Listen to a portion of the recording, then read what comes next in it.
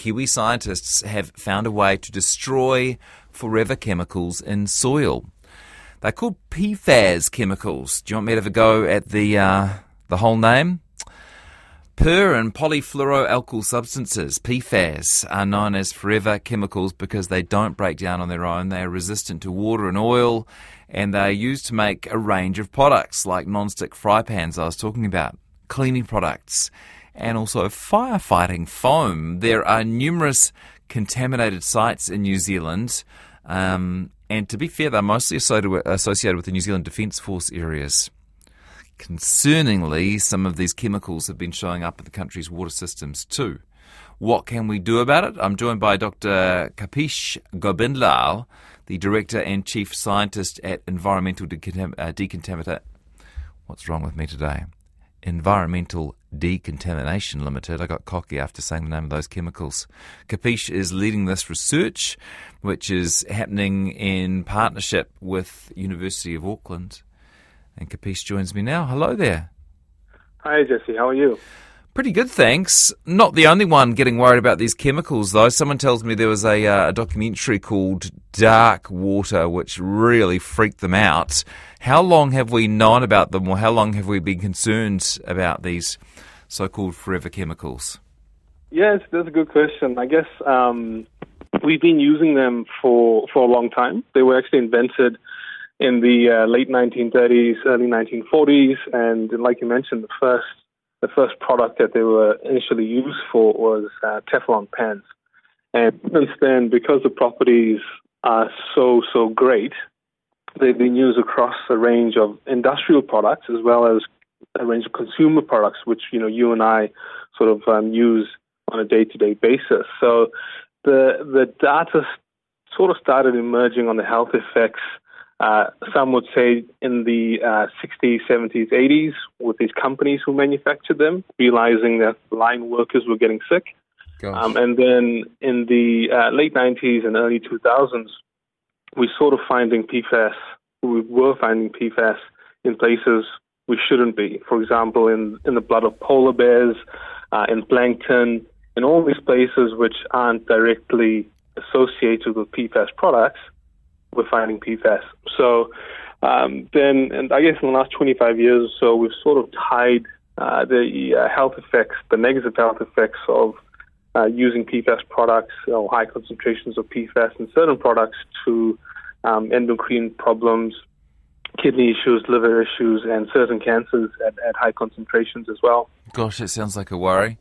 And is our exposure to them growing, or is it plateaued?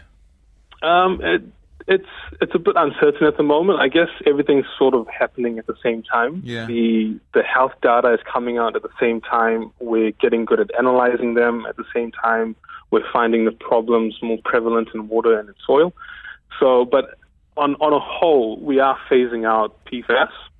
But the thing we're left with are these legacy issues of pollution. So PFAS-containing products which are banned, we need to get rid of them somehow. But also places we've contaminated. And there's, as you mentioned, a few good examples in New Zealand where we've identified significant PFAS in soil and in groundwater. And now the question is, now what? How do we treat that problem? And it's not just New Zealand, obviously. It's the whole world. Yeah. Even though we never manufacture them here, we're directly affected. Where do the chemicals come from in the first place? Are they human-made?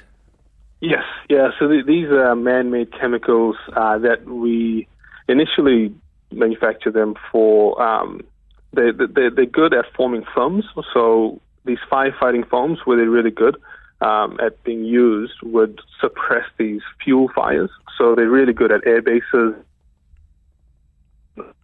And also, these firefighting foams would work really well. And then we sort of realized they could be used as stain repellents on carpets and on sofas, and even things like the inside of your bag of popcorn. So they're sort of everywhere, and they are definitely a man-made substance, so they don't occur naturally in the environment. Yeah. And that's another reason they don't break down. So the forever chemical nickname that they have is very apt for their properties. Tell me about the work you've been doing. So yeah, the work we've been doing is really targeting how do we treat these problems. So for PFAS in water, there's globally a bunch of different types of solutions. So we can extract the PFAS out of water, for example. But for PFAS in solids, especially in soil, where we spread these firefighting foams over several decades on certain sites, there's no real solution yet. And we wanted to really break down these molecules so that we don't leave problems for future generations. And so we have this technique, it's called ball milling or high-intensity ball milling, that can completely break down these chemicals. One of the problems when we first started was, okay, we got great results, but there wasn't a very good understanding of how and why these chemicals are breaking down. So in partnership with the University of Auckland and my company, EDL, and the US EPA, we started really tackling those problems and defined, here's how these PFAS molecules are being destroyed in this process at lab scale. And then we did it with real-world contaminated soils from these air bases in New Zealand. And then now we've seen that we could destroy 100% or very close to 100% of PFAS in these real-world contaminated challenges. That's incredible.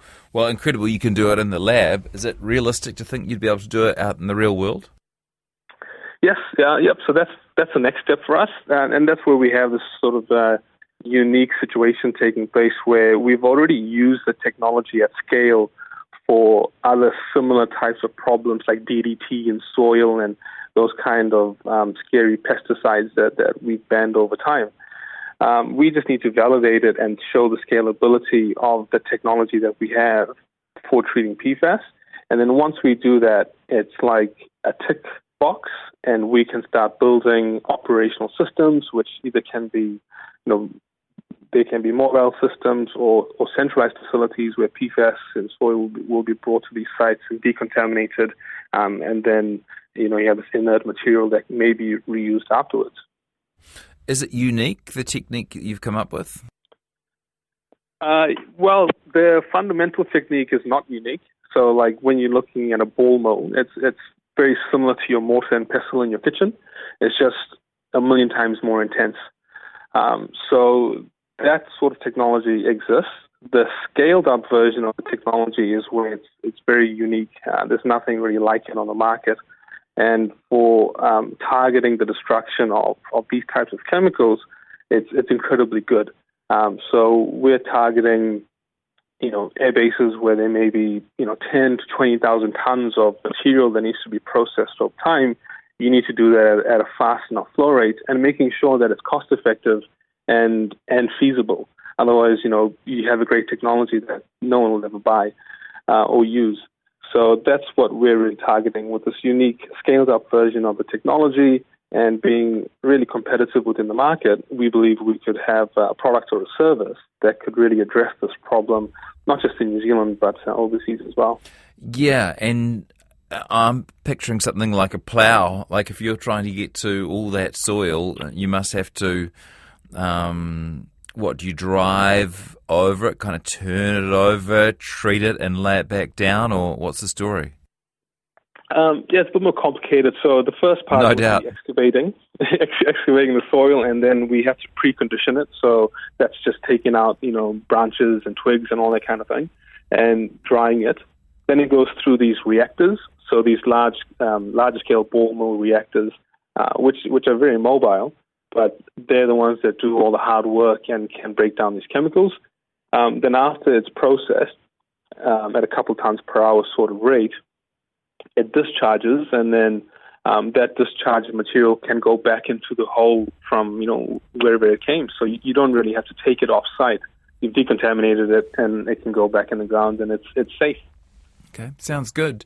Have you got international interest? You mentioned the US EDA before. Yeah, so the United States Environmental Protection Agency approached us a couple of years ago they wanted us to advise on their work, and then after a couple of meetings, they just thought it would be easier to just pay us to do it, and so we formed this partnership, and that went really well.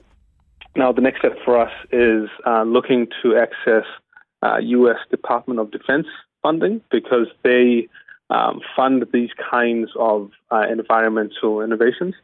And we're in the final rounds for a couple of those as well. So I travel back to the States every couple of months and progressing the technology over there. And there's a big interest over there because very much like New Zealand, they have the same problems.